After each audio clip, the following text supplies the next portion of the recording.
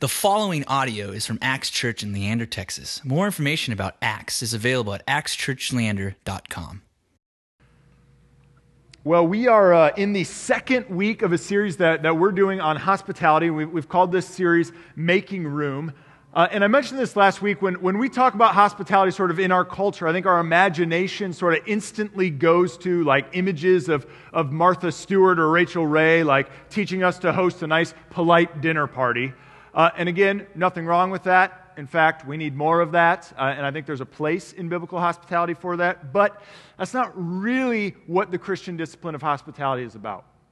When Scripture talks about hospitality, this is what it means. It means benevolence or good done to those outside your circle of friends.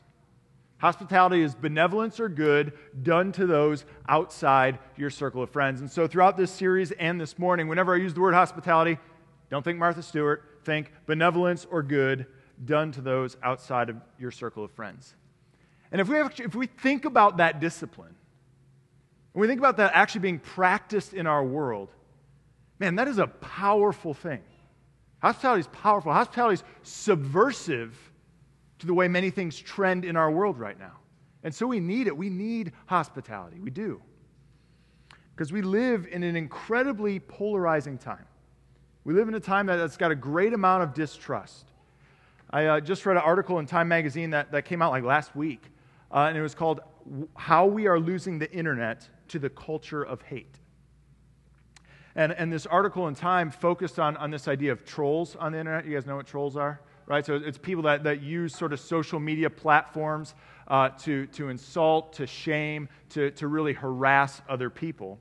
And the author of this article, Joel Stein, he referenced a survey that had been done by the Research Center a couple of years ago that stated that 70% of 18 to 24-year-olds have been harassed online. 70% of 18 to 24-year-olds have been harassed online. Now, I don't know that any of us are really surprised by that number. Is anyone here? I'm not really surprised by it. I don't think any of us are shocked by that because you've either maybe experienced some assaults online, some harassment online, or maybe, because we're a bunch of sinners here, you've done some, or maybe you've seen it happen to someone else. But this does sort of exist, this sort of negative culture that raised up. In fact, this just happened to our church recently. We just got trolled. We did it, okay? So a couple of weeks ago, this guy wrote this big, long blog article about this conference that I'm speaking at in a couple months. And he's just really angry about it for whatever reason. I don't know. And at any rate, he goes through each of the speakers and throws shade at each one of us, right? And so he gets to me, and instead of just focusing in on me, he decided to extend it to all of you. You're welcome. And he said he called Axe Leander a Lutheran square peg in an evangelical round hole. Which I thought about. I'm like, yeah, I kind of like that. That's fairly accurate. Now, why does that happen? Why do people do that? Why is that sort of hostility there? Well, psychologists call this the online disinhibition effect. The online disinhibition effect. And it's this idea in which factors of anonymity, invisibility, no authority structure, lack of communicating in real time, all these sort of things add up to really allow people, or it gives people an excuse to speak to others in a way they would never do it in a normal social circumstance. Oh, well, no one's going to catch me, so I'm just going to throw this out at someone. I'm just really going to run them down right now. And I say all this, we talk about trolls, and someone says, well, yeah, okay, so that does exist out there. This is probably, though, Gabe, just like a minority of people, sitting on their Star Wars sheets in their mom's basement, just kind of spewing angry things. But that's not the case. In this article, Stein references a book called This Is Why We Can't Have Nice Things. It was great. Mapping the relationship between online trolling and mainstream culture. And in it, the author Whitney Phillips says this: trolls are portrayed as aberrational and antithetical to how normal people converse with each other. And that could not be further from the truth. These are mostly normal people who do things that seem fun at the time that have huge implications. You want to say this is the bad guys, but it's a problem of us. Now, I love that last line, right? You want to say it's the bad guys, but it's a problem of us. And see, friends, this is why hospitality is so subversive. This is why hospitality is so powerful. Doing benevolence or good to those outside your circle of friends. That when it's so easy and so common to be hostile to people not like us, we as the church have the opportunity to not be hostile, but to be hospitable to people not like us. It's a beautiful thing. And it's what we're called to do as a church. And so that's what we're going to look at today is what does it mean for us as a church, as the church, to be hospitable. Last week we talked about how God welcomes us with his hospitality. Next week we're going to look at what does it mean for you to be hospitable in your own personal lives. But today it's going to be about us as the church. What does it mean for us to be hospitable as the church in a hostile world? Because the reality is this is nothing new for the church. Our text for today, 1 Peter, the Apostle Peter, he's writing to a church that's facing severe persecution, facing severe suffering, and he's saying, hey, in the midst of that hostility, in the midst of that hardship, I want you to be hospitable. I want you to do benevolence and good to those outside your circle of friends. And in this text, we'll see how to do that. We'll see how to be a hospitable church in a hostile world. And the way we do that is we live in faith towards God, love towards others, and as stewards of God's grace. All right, so that's what we're going to see today. Type A, friends. Faith towards God, love towards others, stewards of God's grace. All right, so let's get going. Look with me. We live in faith towards God. Look with me at verse 7 in our text for today. It says, "The end of all things is at hand. Therefore be self-controlled and sober-minded for the sake of your prayers." All right, so to a church that's in a hostile world, St. Peter writes to them and he says, hey, the end of all things is at hand. And that's actually good news. He's saying, listen, I know things are hard. I know things are tough. I know it's difficult for you. But guys, remember, a day is coming when God's going to make everything right. When everything that's broken, when all this suffering, when all this messed up stuff that happens, there's going to be a day when everything's going to be all right. And we'll be at peace with God. So he says, remember that that's coming. But in the meantime, he says, be self-controlled and sober-minded. Don't get distracted. Why? For the sake of your prayers. For the sake of your prayers. And so what's he saying there? He's saying, yes, things are tough for y'all. Things are tough for y'all, but he says, don't let that be an excuse to take your eyes off God. He says, don't let that be an excuse to not live out the mission that God has placed you on. He says, stay in prayer, stay connected to the Father. Live in faith towards God. And see, what Peter's tapping into here is this. Like, our temptation, really at all times, but especially when things are more hostile, is to turn inward. Our temptation is to stop looking up to God and instead start navel-gazing. The church father, St. Augustine, said sin is homo incurvatus in se. Sin is man turned in on himself. It's man turned in on himself. That the reality is, as human beings, we were designed to live open. That we were designed to live lives where we look up towards God and we extend out in love towards others. But what happens is in sin is we turn in on ourselves. And see, here's the thing. This is true for us as individuals. But what I want to look at today is this is actually true for any church over a period of time. That a church culture has a tendency in the midst of a hostile world to turn in on itself. To say, hey, whoa, things are hard out there, it's scary, we're nervous, things are tight, let's bunker down, folks. Let's just hold on to each other nice and strong. Let's do that, right? The church has a capacity to do that. As a church culture, we can turn in. It can even happen at Acts. Ken. If you're not familiar with the book Screwtape Letters, it's written by the great thinker, 20th century thinker C.S. Lewis. And in this book, it's about an older demon named Screwtape writing letters to his nephew, a younger demon named Wormwood. And the whole idea is he's kind of laying out, like, this is the demonic plan of attack against humans and how we want to distort them. And it sounds kind of nerdy. I guess it is, but it's fascinating. Anyways, and so that's his whole deal. And there's this chapter in which Screwtape writes to Wormwood his plan for what they want to do against the church and what they would love to see happen in the church. And so he says this: we want the church to be small. Not only that fewer men know the enemy being God, but also that those who do may acquire the uneasy intensity and the defensive self-righteousness of a secret society or a clique. So he says, hey, we don't want people focused on the Father who embraces all, who welcomes all, who says there's room at my table. He says, no, we don't want people focused on that guy. We want them to turn in, like a secret society, like a clique, like a country club. That's what the demon wants happening. And so as the church, we got to recognize that that's our propensity. It's human nature. It's what we're going to want to do. And so we've always got to be at war against it. We've got to be fighting against it, recognizing that that's going to happen and to turn from that and live in faith towards God. But not only do we live in faith towards God, but secondly, we live in love towards others. Look with me at verses 8 and 9. Above all, keep loving one another earnestly, since love covers a multitude of sins. Show hospitality to one another without grumbling. So Peter says to the church, he says, hey, live in faith towards the Father, but then keep loving each other. And I love what he does here in verse 8. He's like, keep loving each other even when it's hard. Like that's what he means when he says love covers over a multitude of sins. There's those of us in the church, I'm so committed to loving you, I'm so committed to you being my brother and sister in Christ, that even when you sin against me, even if you sin against me, I continue to love you. That's what St. Peter says. That's the type of love the church is to have for one another. And so that's important to note, that the idea of us being a family, that the idea of us being a community, that we want to be tight together, that's a good thing. That's a good desire. But that doesn't work. He doesn't stop there. He goes right into verse 9. He couples it with verse 9 where he says, hey, love one another deeply, but show hospitality. You got to open that circle up to the stranger.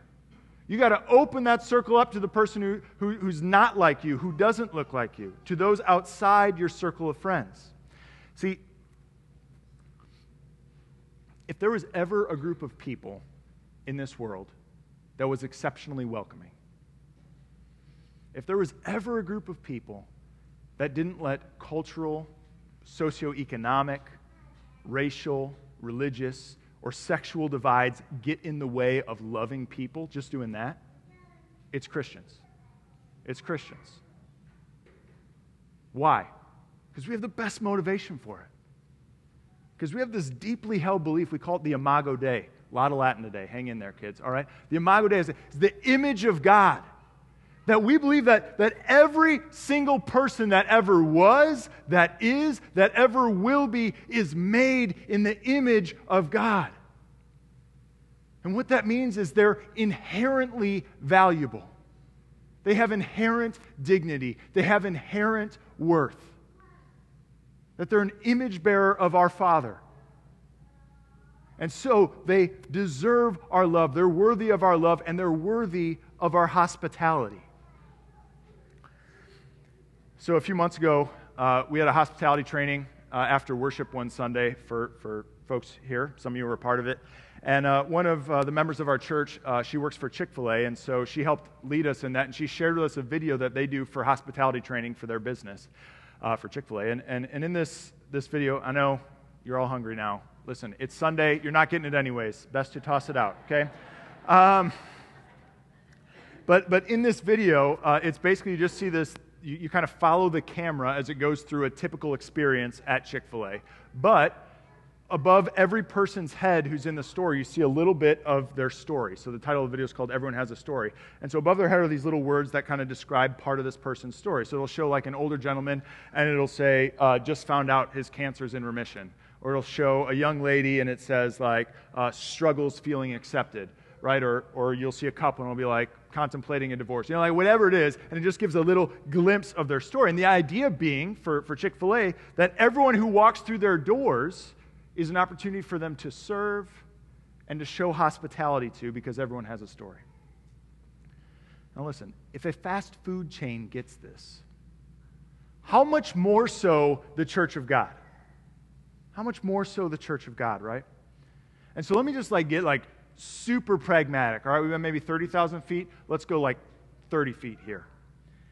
When it comes to welcoming people into our gathering, into this right now, it's not like a simple thing of we're just friendly. Every church thinks they're friendly. Not all churches are. I'm just going to say that, okay? Everyone, we're really friendly. No, you're not, okay? And we should not be blind to that either. And so what that means is when we're welcoming people into our gathering, it's not a matter of just being friendly. It's a matter of recognizing that every person who walks through those doors is made in the image of God. That they're of inherent value, of inherent worth, that it's recognized that we see them, that they're not invisible. They're made by the Creator, that they matter. And so they're loved by God and they're loved by His people. But let me just be real with y'all. We don't always do this. We don't. A couple months ago, I got an email from a friend of mine who'd been feeling us out, worshiped with us a couple times, and I'm just going to share it with you, all right? This is the exact email. There's a paragraph before it, but it had nothing to do with this. It said, "We have never been to the 11 o'clock service, so everyone is a stranger to us and vice versa. When we first arrived, I went to the restroom, and my wife went inside and sat down. When I finally wandered in, she mentioned that no one had greeted her. I pretty much blew that off because, truth to tell, I hate making small talk with people I don't know, so I'm perfectly happy to be left alone. After the service, I went to the restroom again. Too much tea in the morning and not enough food to slow it down. Too much information. Then when I came back, you and I talked for a while. When I got back inside, my wife said we needed to leave and was upset. So we left. When we got out to the truck, she said that no one talked to her, and when she tried to engage 2 or 3 people, she was met with a stone wall. They said hi and then walked away and got into other conversations. So she felt like no one really cared about being welcoming and didn't really care about being a family, even though we were waiting for the membership class. So she said she was not going to stay while these same people then tried to play nice in the membership class. And she said she was never coming back to Acts." Now listen, I read that, and like we could make a bunch of excuses. Oh, it's too sensitive, get over it. We just let that sink in, okay? Like a woman came into our midst, and the impression that she got was that no one cared. Like, that's not a church I want to be a part of. And I don't think it's a church you want to be a part of. Now, the good news is, there's a strong Christian family. They found another church. They're doing fine. I had coffee with them this week, okay? But I think about it, what an opportunity for us to be hospitable that was missed. That was missed. And who knows how many other times that's happened because of our propensity to turn in on ourselves instead of in faith towards God and in love towards others. So, if you've been with us for a while, you may have noticed that in the last couple months, we've stopped doing the mandatory handshake at the beginning of service, right? Hey, shake your neighbor's hand, right? We stopped doing that. And we did that because we're actually trying to build a more hospitable culture. And now you may say, Gabe, that doesn't make any sense. Handshakes are generally a hospitable thing. Yes. But what we're trying to do is shift from a moment of forced, inauthentic hospitality to a culture of hospitality in which you don't need some guy up front telling you to shake someone's hand, right? To a culture of hospitality in which each one of us here who calls this our church home recognizes, oh my goodness, there are people here who bear the image of God. They are worthy of being recognized. They're worthy of dignity. They're worthy of me saying hi and greet them. You don't need me to tell you that. But that's just part of who we are as a people. You get that? Right? It's not about a moment of hospitality. It's about building a culture of hospitality. And I know I say all this, and introverts, you are just like squirming in your seats right now, like easy weirdo, okay? Sorry, I don't know what to tell you, man. You may have to get over some things. And you know, it is going to be easier for extroverts, okay? But you may have to get over some things and just say hi to folks. And just welcome people. Because people matter too much for us to not get uncomfortable. People matter too much for us to not get uncomfortable. And so we live as hospitable people in a hostile world as we live in faith towards God, as we live in love towards others, and then finally as we live as stewards of God's grace. Look with me at verses 10 to 11.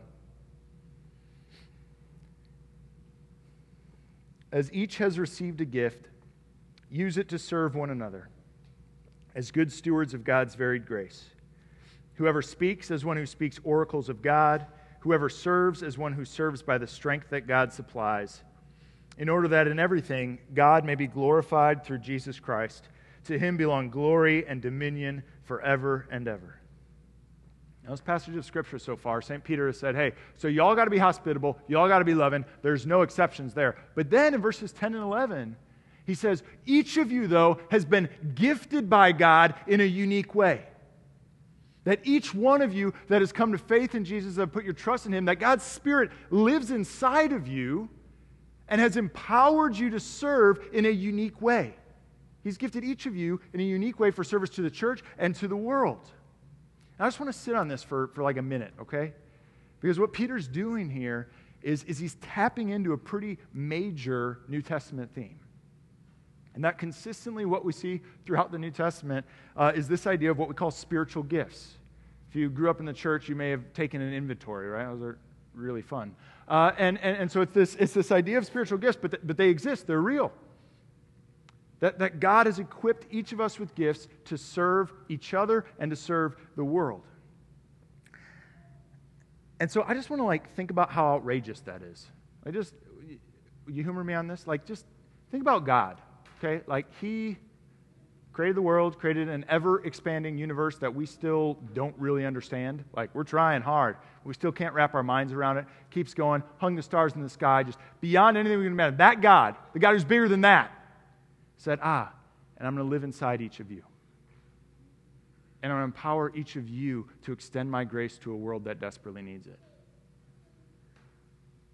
If we actually grasp that, if we actually grab hold of that, how could we not extend that grace to others? It's mind-blowing. See, the gospel, the good news of Jesus Christ is this, that Jesus came and He went to the cross and He died on the cross for your sins and for the sins of the world.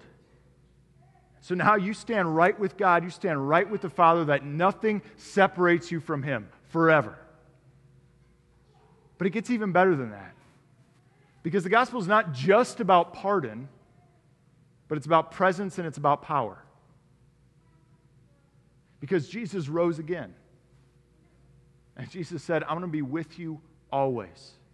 Wherever you are, whatever's going on, I'm going to be with you always. And then it gets even better, and He says, and I'm going to send my Spirit to live inside of you, to give you faith, and to shape you to extend that grace to a world that needs it. It's incredible. I think about it like this. So when my wife Melissa and I were dating, the time came for her to meet my dad's side of the family. Which, my dad's side of the family, they're really good people, okay? But I was not looking forward to this. They're good people because, they're all northern Wisconsin farm kids, okay? So they're hardworking, thick-skinned, salt of the earth, but they're not what we call warm, right? It's just not them. And what that meant was, even though they're great people, I was not ready for Melissa to encounter that. I'm used to it. It's culture I grew up with. It's fine. But I remember the idea of taking my new girlfriend at the time to meet them. I was like, I don't know if I want to do this. But the day came, and my wife Melissa and I drove up to Chippewa Falls, Wisconsin, home of Lion and Kugels.